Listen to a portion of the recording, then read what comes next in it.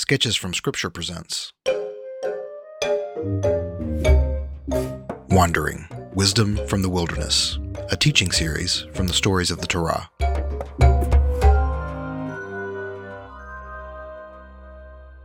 Wandering is a teaching series by me, author and filmmaker Paul Andrew Skidmore. In this podcast, we'll be continuing our exploration of the narrative structure and style of the books of the Torah, focusing primarily on the book of Numbers. This study will give us context for a better understanding of Scripture. It will help us trust more in these Scriptures by demystifying them, taking the stories from the perceived realm of mythology or spiritual mysticism or religious fairy tale and putting them on the ground where they belong. Real words written by real people about real events and real places, all pointing us to a very real God. I hope this podcast reminds you that even in times of wilderness wandering, the Creator of heaven and earth is with you. If you enjoy this podcast, please share it with others.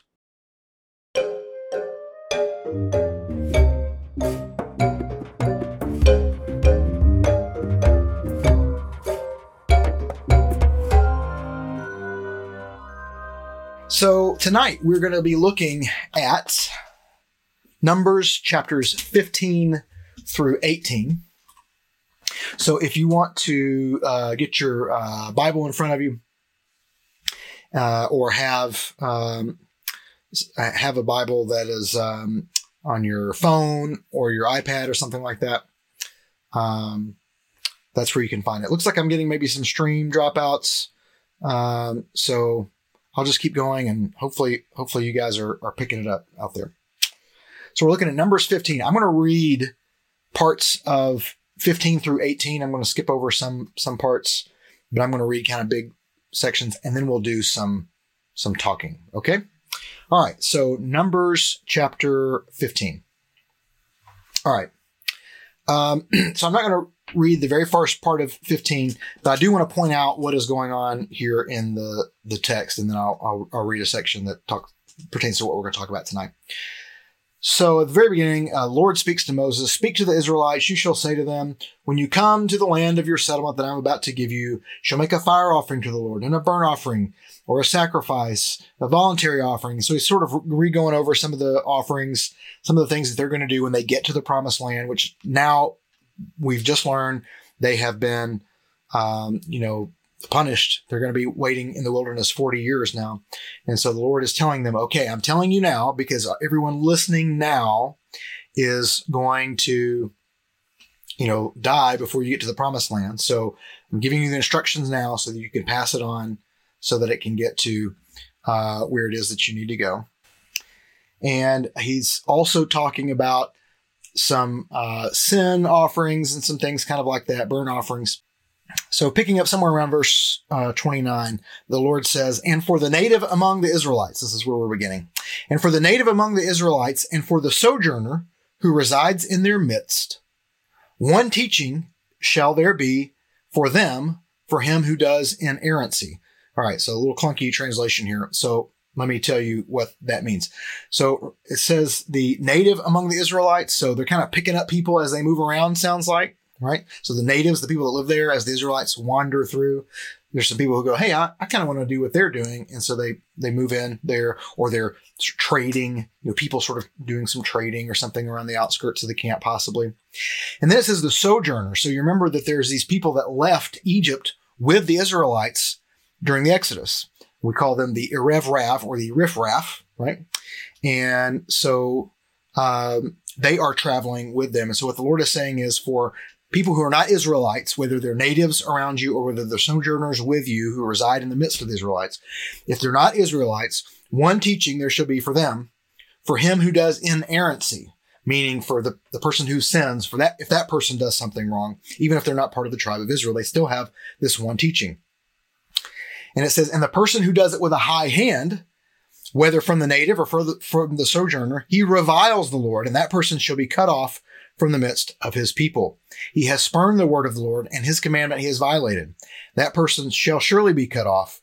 His crime is upon him." So God is saying, hey, just because they're not Israelites doesn't mean that they're not sinning, right? We talked, I think, a little bit before about when Cain murders Abel. Even though the command not to murder doesn't come until the time of Noah, it was still wrong. It was still wrong to do, right? So just because the law is for the Israelites doesn't mean that other people aren't doing wrong, aren't erring, doing an errancy, right? As it says in the text. And it says if the person does it with a high hand, in other words, if the person does it on purpose, if the person does it to get the upper hand, right? To kind of say, I'm above all that. That's your nonsense. I'll do what I want, right? Okay. If the person does it with a high hand, then the Lord says, hey, that person has spurned my commandment. Then you need to cut him off from the community because he's violated my command. His crime is upon him. So now we go on verse 32 here with a story. And the Israelites were in the wilderness, and they found a man gathering wood on the Sabbath day. Now, has the command to rest on the Sabbath already been given? Yes, it's part of the Big Ten, right? It's part of the top 10 commandments. And that was given to Moses way back in Exodus 20. It's given to the people shortly after that. It's given on a second set of stone tablets after Moses breaks the first set.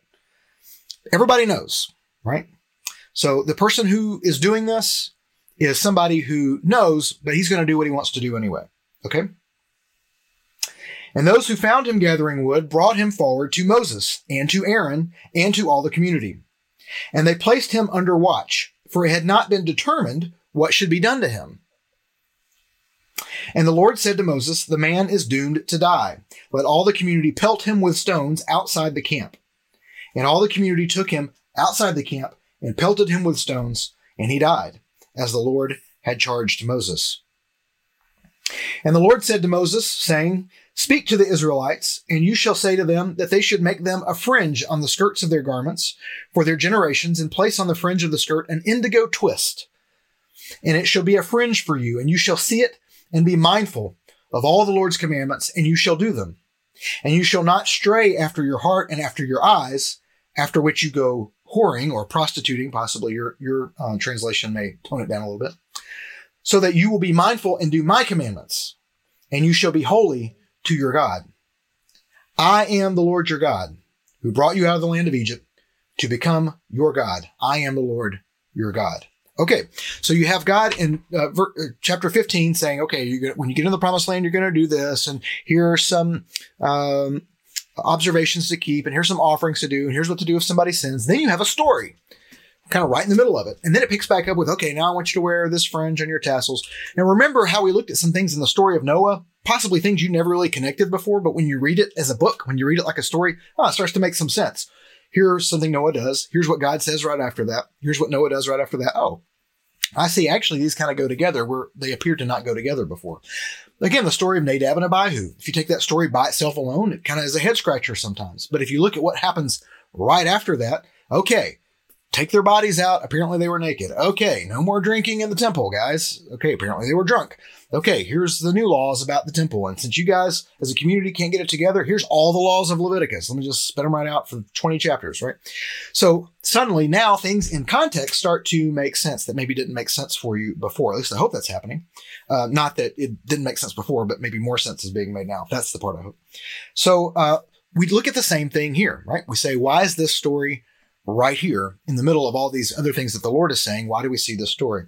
Well, because it is explaining what is happening in the verses that follow, right? So you have the Lord saying, hey, even sojourners are not exempt from this law. And then you have here in chapter 15, it says, and the Israelites were in the wilderness and they found a man gathering wood on the Sabbath day. So the language there sort of seems to imply the man is not an Israelite. So he's either a native among them or he's a sojourner among them. And this law has been given. The law is the same for them as it is for the Israelites, because what's right is right and what's wrong is wrong, right? And so he appears to be doing it with a high hand, which is what the verses before this were just talking about. So this story is given here basically as an example of the things that the Lord was just saying.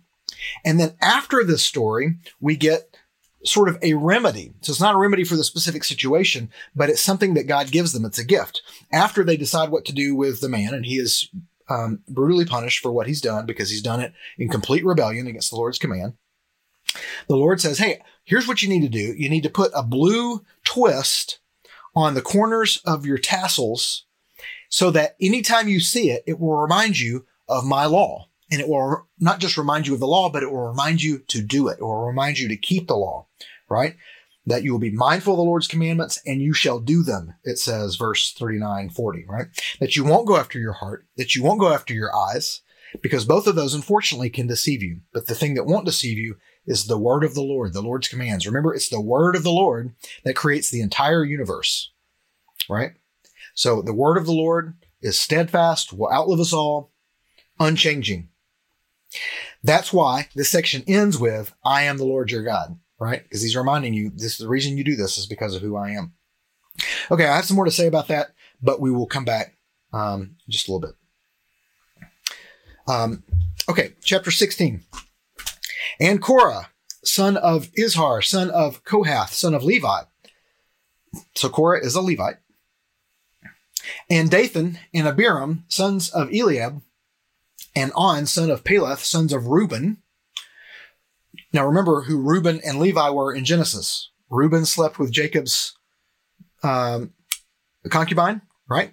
Bilhah, mother of Dan and Naphtali, I believe.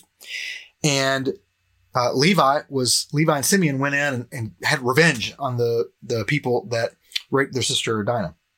So kind of showing you that there's coming from these tribes might be sort of a little bit of foreshadowing, okay? That's particularly about Reuben.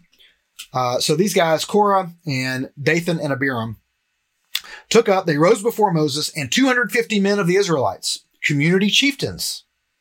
These are leaders, persons called up to meeting, men of renown. And they assembled against Moses and against Aaron and said to them, you have too much. For all the community, they are holy. In other words, hey, how come you're getting special treatment? How come you're getting special office? How come you're getting special clothes to wear? How come you're getting special food to eat? You have too much. Aren't all of us holy? Everyone is holy, right? So notice how every rebellion has a little bit of truth in it, right? Hey, we're all holy, they say to Moses and Aaron. And in their midst is the Lord. In the whole community's midst is the Lord. Hey, the Lord's here with all of us, is what they're saying. And why should you raise yourselves up over the Lord's assembly? And Moses heard and fell on his face. Again, Moses' humility. And he spoke to Korah and to all his community, saying, in the morning, the Lord will make known who is his, and him who is holy he will bring close to him, and him whom he chooses he will bring close to him. Do this. Take your fire pans, Korah and all your community, place fire in them, put incense on them before the Lord tomorrow. And the man whom the Lord chooses, he is the Holy One. You have too much, sons of Levi. And Moses said to Korah, listen, pray, sons of Levi, is it too little for you that the God of Israel divided you from the community of Israel to bring you close to him to do the work of the Lord's tabernacle, to stand before the community to serve them? In other words, he's saying, hey, Levites, you guys have special office. You're kind of above everybody else. So why are you making a big stink out of this? Why don't you just appreciate what you have? And he brought you close, and all your brothers, the sons of Levi, with you. And will you seek the priesthood as well? Therefore, you and all your community who band together against the Lord. Notice he doesn't say against me and Aaron. He says against the Lord and Aaron. What is he that you should murmur against him? Verse 12. And Moses sent to call Dathan and Abiram, the sons of Eliab, and they said, we will not go up. Is it too little that you brought us up from a land flowing with milk and honey to put us to death in the wilderness, that you should also actually lord it over us? In other words, hey, we had everything we wanted back in Egypt. Not true. And now we're out here in the wilderness where we're going to die because there's no one to take care of us. Not true. And it's your fault that we're wandering around out here where there's no milk and honey. Again, not true. What's more, to a land flowing with milk and honey you have not brought us, nor given us an estate of fields and vineyards. Would you gouge out the eyes of these men? We will not go up. In other words, we're not playing your game, Moses. And Moses was very incensed. Notice the repetition of that word. Right? It means he was burning up, right? And he said to the Lord, that's a foreshadowing what's about to happen, by the way. And he said to the Lord, do not turn to their offering. Not a donkey of theirs have I carried off, and I have done no harm to any one of them. And Moses said to Korah, you and all your community be before the Lord, you and they and Aaron tomorrow. And each man take his fire pan, and you shall place on it incense and bring it forward before the Lord, each man his fire pan, 250 fire pans, and you and Aaron, each man his fire pan. And each man took his fire pan, and they placed fire in them and put incense on them, and they stood at the entrance of the tent of meeting with Moses and Aaron. And Korah assembled all the community by the entrance of the tent of meeting, and the Lord's glory appeared to all the community. And the Lord spoke to Moses and to Aaron, saying, divide yourselves from this community, and I will put an end to them in an instant. Now, remember when this happened before? When God was going to kill everybody except for Moses, right? But this time, it's Moses and Aaron, not just Moses. And they fell on their faces, Moses and Aaron. They fell on their faces and said, God of the spirits for all flesh, should one man offend, and against all the community you rage? In other words, one guy sins and you're going to kill everyone? And the Lord spoke to Moses, saying, speak to the community, saying, move up from around the dwelling of Korah, Dathan, and Abiram. So God says, okay, if you don't want me to destroy the community, then you tell the community to get away from them, because here it comes. And Moses arose and went to Dathan and Abiram, and the elders of Israel went after him, and he spoke to the community, saying, turn away, pray, from the tents of these evil men, and touch nothing of theirs, lest you be swept away in all their offense. And they moved up from the dwelling of Korah, Dathan, and Abiram from all around. And Dathan and Abiram went out, poised at the entrance of their tents, remember, because they didn't want to go up with all the fire pans, right? And their wives and their sons and their little ones. Their family didn't get away. And Moses said, by this you shall know that the Lord has sent me to do all these deeds, that it was not from my own heart. If like the death of all human beings these die, and if the fate of all human beings proves their fate, it is not the Lord who has sent me. In other words, hey, if they just die of old age or some kind of sickness or whatever, then I'm a liar. I'm not really from God. The Lord didn't send me. But if a new thing the Lord should create, and the ground gapes open its mouth and swallows them, and all of theirs and they go down alive to Sheol, you will know these men have despised the Lord. In other words, if you see a great sign that you've never seen before with the earth opening up, then you'll know that the Lord has sent me. And it happened. Just as he finished speaking all these words, the ground that was under them split apart, and the earth opened its mouth and swallowed them and their households and every human being that was Korah's and all his possessions. And they went down, they and all that was theirs, alive to Sheol. And the earth covered over them, and they perished from the midst of the assembly. And all Israel that was round about them fled at the sound of them, for they thought, lest the earth swallow us. And a fire had gone out from the Lord and consumed the 250 men, bringing forth the incense. Tell me again why the book of Numbers is boring. Okay, chapter 17. And the Lord spoke to Moses, saying, say to Eleazar, son of Aaron the priest, that he should lift up the fire pans from the midst of the burnt out zone and scatter the fire abroad, for they have become holy. So this is very interesting. So here you have these men with their fire pans, which are most likely made of bronze or gold or some kind of metal, right? And they've got their fire in them. Suddenly the fire breaks out, kills the 250 men with the fire pans, because the Lord is showing his judgment. So the men are burned up. But what's going to happen to the metal fire pans? Well, the metal's still going to be left over. So he tells them, go spread the fire out and get the fire pans, because they have become holy. So God has taken something that was being used in an unholy way, and it's been made holy, because God says, I'm going to take that. This belongs to me now. This is something special for me. And so what we have down here is the Israelites. That's going on in verse 6. All the community. Actually, let's back up. So we're looking at verse 3. The fire pans of these offenders at the cost of their lives, and they shall make of them hammered sheets as plating for the altar. For they brought them forward before the Lord, and they have become holy, and they will become a sign for the Israelites. So God's saying, take them out, pluck them out of the ashes, hammer them out, and make it as plating for the altar. That way, anytime anyone offers a sin offering, a burnt offering, a sacrifice to me, the Lord, they'll remember this moment. They'll remember what happened. They'll remember my judgment and who I chose to be my mouthpiece. And so going on down verse 6, and all the community of Israelites murmured on the next day against Moses and Aaron, saying, you have put to death the Lord's people. So they're blaming Moses and Aaron for it. And it happened when the community assembled against Moses and against Aaron, that they turned to the tent of meeting, and look, the cloud had covered it, and the Lord's glory appeared. So I'm going to skip over some of this, but basically what happens is they say, get a stick from all the 12 tribes. From the tribe of Levi, you're going to take Aaron's staff, and you're going to carve Aaron's name on it. Everybody carves their name into it. And then overnight, Aaron's staff grows blossoms. Aaron's staff buds, and that shows that the Lord has chosen Aaron to be the priest. That settled it once and for all. It settled it visibly for the community. So in the same way that the tassels became a visible reminder, in the same way that the plating of the fire pans on the altar became a visible reminder, Aaron's staff becomes a visible reminder of God's choosing, God's great works, and God's judgment, right?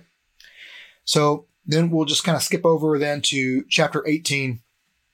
And what we have in chapter 18 is God saying, now here's what the priests all get. So when food comes in and is sacrificed, there's portions of it that will be for the priests, and that's how the priests will eat and that sort of thing. And so there's a lot of information about that here in chapter 18. And I just want to finish the reading tonight by reading verse 20 of chapter 18. So this is Numbers 18 and verse 20. It says, and the Lord said to Aaron, in their land you shall have no estate, and no portion shall you have in their midst. I am your estate and your portion in the midst of the Israelites. So God says to the other 11 tribes, I will give you something good. I will give you excellent land, the best land, promised land I will give you. The Levites, I won't give you land. I'll give you something better. I'll give you myself. I'll give you me. I'll give you the temple work. I'll give you worship. That's better than the land flowing with milk and honey. Okay, so that's the text for tonight. So just a few notes and then we'll be out of here. So we're reading a lot of commands. So even in Numbers, so all the commands are not centered around the 10 commandments in Exodus. They're not all enumerated in Leviticus. We're still getting more commands here in the book of Numbers. As things happen, continue to happen, more commands are given. So this thinking about commands, people talk about the 10 commandments.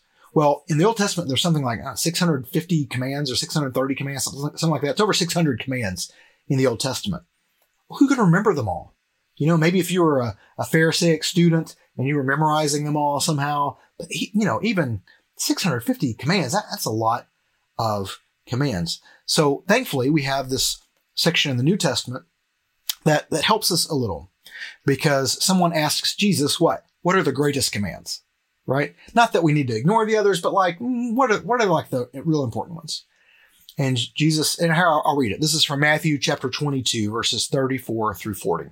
So Matthew 22, 34 through 40, if you want to follow along. Matthew 22, beginning in verse 34. When the Pharisees heard that he had silenced the Sadducees, they came together, and one of them, an expert in the law, asked a question to test him. Teacher, which command in the law is the greatest? He said to him, Jesus said back to him, love the Lord your God with all your heart and all your soul and with all your mind. This is the greatest and most important command. The second is like it. Love your neighbor as yourself. All the law and the prophets depend on these two commands. In other words, Jesus says there's a lot of commands. They're all good and they're all perfect. And they're all summed up by these two things. This is the intent behind every command, is to love God and to love your neighbor. Love God with everything you have. And the second command is like it, he says. It's not exactly the same, but it's like it. It's a lot like it. Love your neighbor as yourself. And so you would kind of, imply from that, infer from that you would love your neighbor with all your heart, mind, soul, and strength also, that you'd give your neighbor all the love that you could, right? So where do these commands come from? Have we read any of these commands? Well, the first one, love the Lord your God with all your heart, mind, soul, strength, or however you say it, whichever gospel text you take it from. It's repeating Deuteronomy 6:4. Now, we've not gotten to Deuteronomy yet in what we've been reading, but we've certainly seen some verses like this, or at least past them in some of the stuff that we skipped over. The second command is from Leviticus 19:18. And we have read that. Love your neighbor as yourself. I don't know that I read it, but we covered Leviticus, right? Now, Leviticus 19:18 says this: do not take revenge or bear a grudge against members of your community, but love your neighbor as yourself. I am the Lord. It's that phrase again. I am the Lord. So it was just in the section that we just read in chapter 15. And we see it again here. I am the Lord. By the way, this is also the way the 10 commandments begin. So when the formal commandments of the formal religion for the nation of Israel start, the very first thing is, I am the Lord your God, right? That's the very first thing. So the first thing about commandments that we must remember is it's because of who the Lord is. All right. The do's and don'ts, they're there, but that's not the most important thing. The most important thing just above that is who God is. So you'll find this phrase, I am the Lord. You'll find this phrase a number of times in Exodus, Leviticus, elsewhere. God is establishing a reason for obeying. So many of the commands in these sections relate to the pagan practices of the Egyptians from which they came, or the Canaanites that they, are headed towards or now around. So saying, I am the Lord, when giving commands, this is a call to trust, to cling to the Lord, not to cling to the past, Egypt, not to cling to the world around them, Canaan, the others around them, but to cling to the Lord. I am the Lord, God says at the end of these commandments. So the Lord says, love your neighbor. Why? Because I am the Lord. Love your neighbor because of who God is, not because of who we are, not even because of who our neighbor is, but instead because of who God is. We love our neighbors because God made them in his image. And because of that, they are worthy of being served. We could stop there, but we don't have to. We love our neighbors so that they will come to know the Lord, so that they can repent, so they can be saved, so they can live lives loving the Lord, being just, not hurting other people. Now, we're not responsible for how they respond, but we are very responsible for loving them. It's a command. It's the second greatest command, very much like the first command. So in other words, not loving your neighbor is like not loving the Lord. If you don't love your neighbor, then you're trying to redefine who the Lord is. Because the command is, love your neighbor as yourself. I am the Lord. Right? And who is God? That we've also read from Exodus chapter 34. God passes in front of Moses. Moses is in the cleft of the rock. And what does God say? Exodus chapter 34 and verse 6.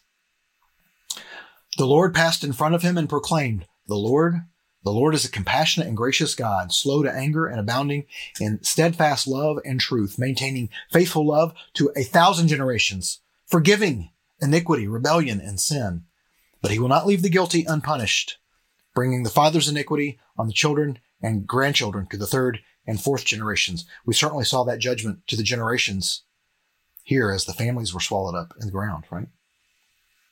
Side note, that Exodus 34 that I just read, that happened about a year ago in time. So I know we're kind of busting through this pretty quickly. And so one, it seems like it was just a couple of days ago because it was. But two, it may seem like it was a long time ago because we're moving through so many chapters. But basically from Exodus 3 to where we are now is pretty much continuous story with only short jumps in time. It's one continuing story. More on that later. So that's why we love our neighbor. Okay, because of who the Lord is. He's abounding in steadfast love. He's forgiving, but that he's just. Right?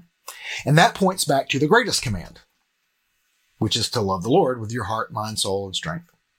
So that recitation, that first command, the greatest command, is from the Shema, or Shema Yisrael, which in Judaism is something they say quite a bit. It's part of the liturgy. I think it opens every worship service, right? And it's from Deuteronomy chapter 6. Here's the entire Shema, Deuteronomy 6, 4 through 9. Listen, Israel, or hear, O Israel. The Lord our God, the Lord is one. Love the Lord your God with all your heart, with all your soul, and with all your strength. These words that I am giving you today are to be in your heart. Repeat them to your children. Talk about them when you sit in your house and when you walk along the road, when you lie down and when you get up. Bind them as a sign on your hand, and let them be a symbol on your forehead. Write them on the doorposts of your house and on your city gates. And that's one reason why I enjoy doing these lessons, is because I feel like I'm exercising the Shema, that I'm trying to take the love that I have for the Lord, even with all of its faults. The faults are mine, right? And I'm trying to pass it on and say, here's what you can learn about the Lord. So the whole Shema is not just love the Lord, but it's love the Lord and teach other people about it. Teach your family about it. Teach your city about it. Teach your community about it. Teach your church about it. Now, when the Shema is spoken in liturgy, it actually consists of three portions. The portion that I just read. The second portion is from Deuteronomy 11, and it's another section about it's the blessings and the curses Okay, if you obey my commands, here's the blessings you have. But if you disobey, here's what awaits you, right? Then the third section, do you know what the third section is in the liturgy of the Shema? It's Numbers 15. It's the section that we just read about the tassels. Isn't that interesting? That again, it's that visible reminder, that tassel, that visible reminder to be mindful of God's commandments and to do them and to teach others to do the same. And how does that section in Numbers 15 end? The same way the Shema begins. I am the Lord your God. So again, we have just, we talked about the chiastic structure before. We have sort of this story sandwich. Again, even in the liturgy of the Shema, it begins, I am the Lord, and it ends, I am the Lord. Even when Jesus talks about the greatest commands, just by referring to the commands, he's referring to a command that begins, I am the Lord, and a command that ends, I am the Lord. Commands they begin and end with the fact that God is who he is. We must understand that. So all three sections talk about reminding each other. All three sections of the Shema I was just talking about talk about reminding each other, telling each other, showing each other that the Lord is our God. So one reason I've been doing these, three reasons I've been doing these lessons, because I want to deepen and lengthen your understanding of Scripture. I want to inspire and encourage your journey as a disciple. Remember, a disciple is not a student. A student learns something. A disciple learns how to do something. Okay? So just like in this Numbers 15 section, you're going to be mindful of the commands and you're going to do them. Right? You can be, I know that David Young, my preacher in Murfreesboro, talks about being probably the only Bible-believing Christian in the religion department at Vanderbilt, in the middle of the Bible Belt. He was the only person that actually believed what he was studying. And there were people that they were studying, they were going to become professors of it. Even his own professors, many of them didn't believe it. So you can learn the Bible, right? But that makes you a student. If you want to be a disciple, you have to do it. Right? A disciple is someone who does something, learns how to do something. And the third reason is to train and equip you to be a disciple-making disciple. Because if you're learning how to do what Jesus did, one of the big things that he did was make disciples, was disciple people how to live like him, how to live a godly life. So if you're going to be a disciple of Jesus, then you have to disciple others to do the same. You see that in these teachings of the Shema, that you're going to write it down, that you're going to put it somewhere you can see it. You're going to wear it on your clothing. You're going to have it on your forehead. You're going to have it on your wrist, on your doorposts, right? So we see that reminding over and over again. This is all about discipleship. So if you've been learning any of this, then I'm very thankful. And I'm very thankful that hopefully you're learning how to read stories in context, right? So if you have been doing that, one question you might be asking yourself along the way is, why stories? So we're looking at a lot of commands now. Why not just commands? Why not just give us a list of commands? I mean, even Leviticus is not fully commands. I mean, the story, at least right in the middle of it, with Nadab and Abihu, right? So there's a reason Exodus, Leviticus, and Numbers are a mix of narrative and law. It's because God doesn't give a command without demonstrating why he's giving it. We see that perfectly here in Numbers 15, where you see the laws, and then you see the story about the man picking wood on the Sabbath. And then we have the reminder, the tassels are given as a command, as a reminder of the law. And remember, the tassels are not just to remind. If I'm wearing the tassels, it doesn't just remind me, but it reminds you because you see them. And then if a foreigner comes in, they say, hey, how come all you guys are wearing these tassels? Well, let me tell you about that. It's an opportunity to evangelize, right? Okay, so it's a visible sign. So this is a reminder of a specific story or law, these visible signs, kind of like the rainbow with Noah, story of Noah, right?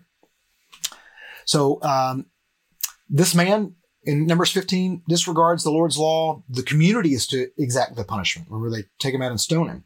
So God doesn't destroy him himself like he did with Nadab and Abihu. The community does it. Why? So that the community is held accountable. So that the community then has to wear the reminder to remind themselves and to teach their children, right? The community is elevated to a level of accountability. Well, if you just stoned somebody to death for doing something, you're not likely to go and do that. And if you heard about your community doing that, you're not likely to do it either. Korah's rebellion, along with that of Dothan and Abiram, this invites the Lord's judgment for the whole community, similar to the stories of Golden Calf, Nadab and Abihu, others throughout Scripture like Uzzah touching the ark, and I think it's 2 Samuel, Ananias and Sapphira in the book of Acts. And as proof that it's for the whole community, the fire pans are now considered holy, and they're made into a covering for the altar. All right, this is a spiritual leadership argument. All right, remember, these were leaders that were coming out of the community. They were supposed to be spiritual leaders. This is like with Miriam and Aaron before, except this time Aaron's on the right side. Remember, he was on the wrong side with the golden calf. When Miriam spoke up, Aaron he was kind of wishy-washy, right? And then kind of begged for Miriam's healing. And now he's on the right side. So what happens? Moses sends Aaron out to heal the scourge. That's one of the things that we kind of skipped over, I think. But he sends Aaron out to heal the scourge. This is discipleship. God has given Moses a role. Moses gives Aaron a role. So it's discipleship both for Aaron and for the community, because now they see, hey, it's not just Moses, but also Aaron is somebody of authority that has been chosen by the Lord. That comes into question in the next chapter, and the Lord says, no, this is right. This is going in the right direction. Aaron is my guy. I have chosen him just like I've chosen Moses. So the Lord's judgment is not just negative, punishing the offenders, but it's also demonstrative. It is also demonstrative. It's demonstrating, all right, as he then turns to show Aaron as chosen and blessed. So then the Lord goes even further in chapter 18 to show how blessed and holy the whole priesthood is by what they get to eat and how they should be treated and those kinds of things. So you have Moses, you have Aaron and the priests, you have the Levites, you have the nation of Israel, and then you have the other peoples, the world, what the Egyptians might hear, what the Canaanites might hear, the riffraff living among them, right? These are called discipleship contexts. And so I want to go right back over to the keynote real quick. We're almost done. And I want to think about these 5 discipleship contexts. You've got public, 70 plus. For many of you, this is going to be your church congregation, the place where you work, the school that you go to. Social, 20 to 70. This is going to be maybe one of your adult classes at church. Maybe it's a ministry that you're a part of, like Meals on Wheels or something like that. Might be some kind of missional community. Personal, 6 to 20. This is 6 to 20 people. This is going to be like a life group. So this is going to be, 10 couples is 20 people, right? So, 5 or 6 married couples get together. That's a life group. It's a small enough group that you can know everybody, that you kind of know what's going on with everybody. You know when somebody's missing, you know when somebody's sick, you know when somebody's going through something. It's personal. Transparent is 2 to 5. And this should ideally be 2 to 5 of the same gender, because the whole idea is to be transparent, to really get down and talk about just really what's going on at a deep level, at an intimate level. And remember, we talked about being naked and unashamed back way back at the beginning of the Genesis series. That's the goal here, is that you find, 1 to 4 other people that you can be around on a weekly or every other week basis, study scripture together, grow together, hold each other responsible for growing as disciples, hold each other accountable. It's not just accountability, but it's about growth, and it's about growing in love towards God and neighbor. And then divine, that's just you alone. That's your private disciplines, fasting and praying, giving, reading, those sorts of things, rest. Okay, so you've got public, which is the world, social, which is community, personal, which is, your team, transparent, which is your squad, and divine, that's just you and the coach, you and God alone, the Holy Spirit discipling you in private time. So I hope those make some sense for you. Those are the discipleship contexts. You are always doing discipleship in those contexts. And I have to say, churches generally have been pretty good at the Sunday morning show. They've been pretty good at the big room, at the public arena. The social arena, we do okay. We have nice programs, particularly for our own people, but we have, Vacation Bible School and Meals on Wheels and things that serve other people. And we have okay life groups. Sometimes, they'll be good for 6 or 8 months, and then we won't do them for a year, and then they'll come back, and, we're okay at that. And a lot of people in church, some of them will do their own reading every day, do their own prayer every day. But we've been really bad at this transparent thing. We haven't been doing it. And because of that, the divine thing is disconnected from the rest of the organized stuff that the church is doing. And so it really inhibits growth. The smaller the setting, the deeper the transformation. And so that those transparent groups, those 2 to 5, those weekly Bible-centric accountability groups are where the most growth is going to happen. And we see that in the story of Moses and of Aaron and the priests and the Levites and the nation of Israel and the people around him. Who suffered the most and the longest? It's Moses. Who's obeyed the most and the longest? It's Moses. Who's learned the most, been forgiven the most? It's Moses. All right. And who's second to him? Well, it's Aaron. Aaron's learning from Moses, right? And then who's his family's had to learn some things the hard way. But now his two sons, they've watched their older brothers get burned in fire from the Lord. Well, they've learned some things now. They've had some experience now, right? Now the Levites, they've seen some things. They're going through things here in Numbers. Now they've learned some things, right? The whole nation looks to this and say, hey, well, we don't get on God's side now. Now they're starting to learn some things, right? They're going to learn some things as they go through this discipline in the wandering period. And we see these lessons filtering down to the people.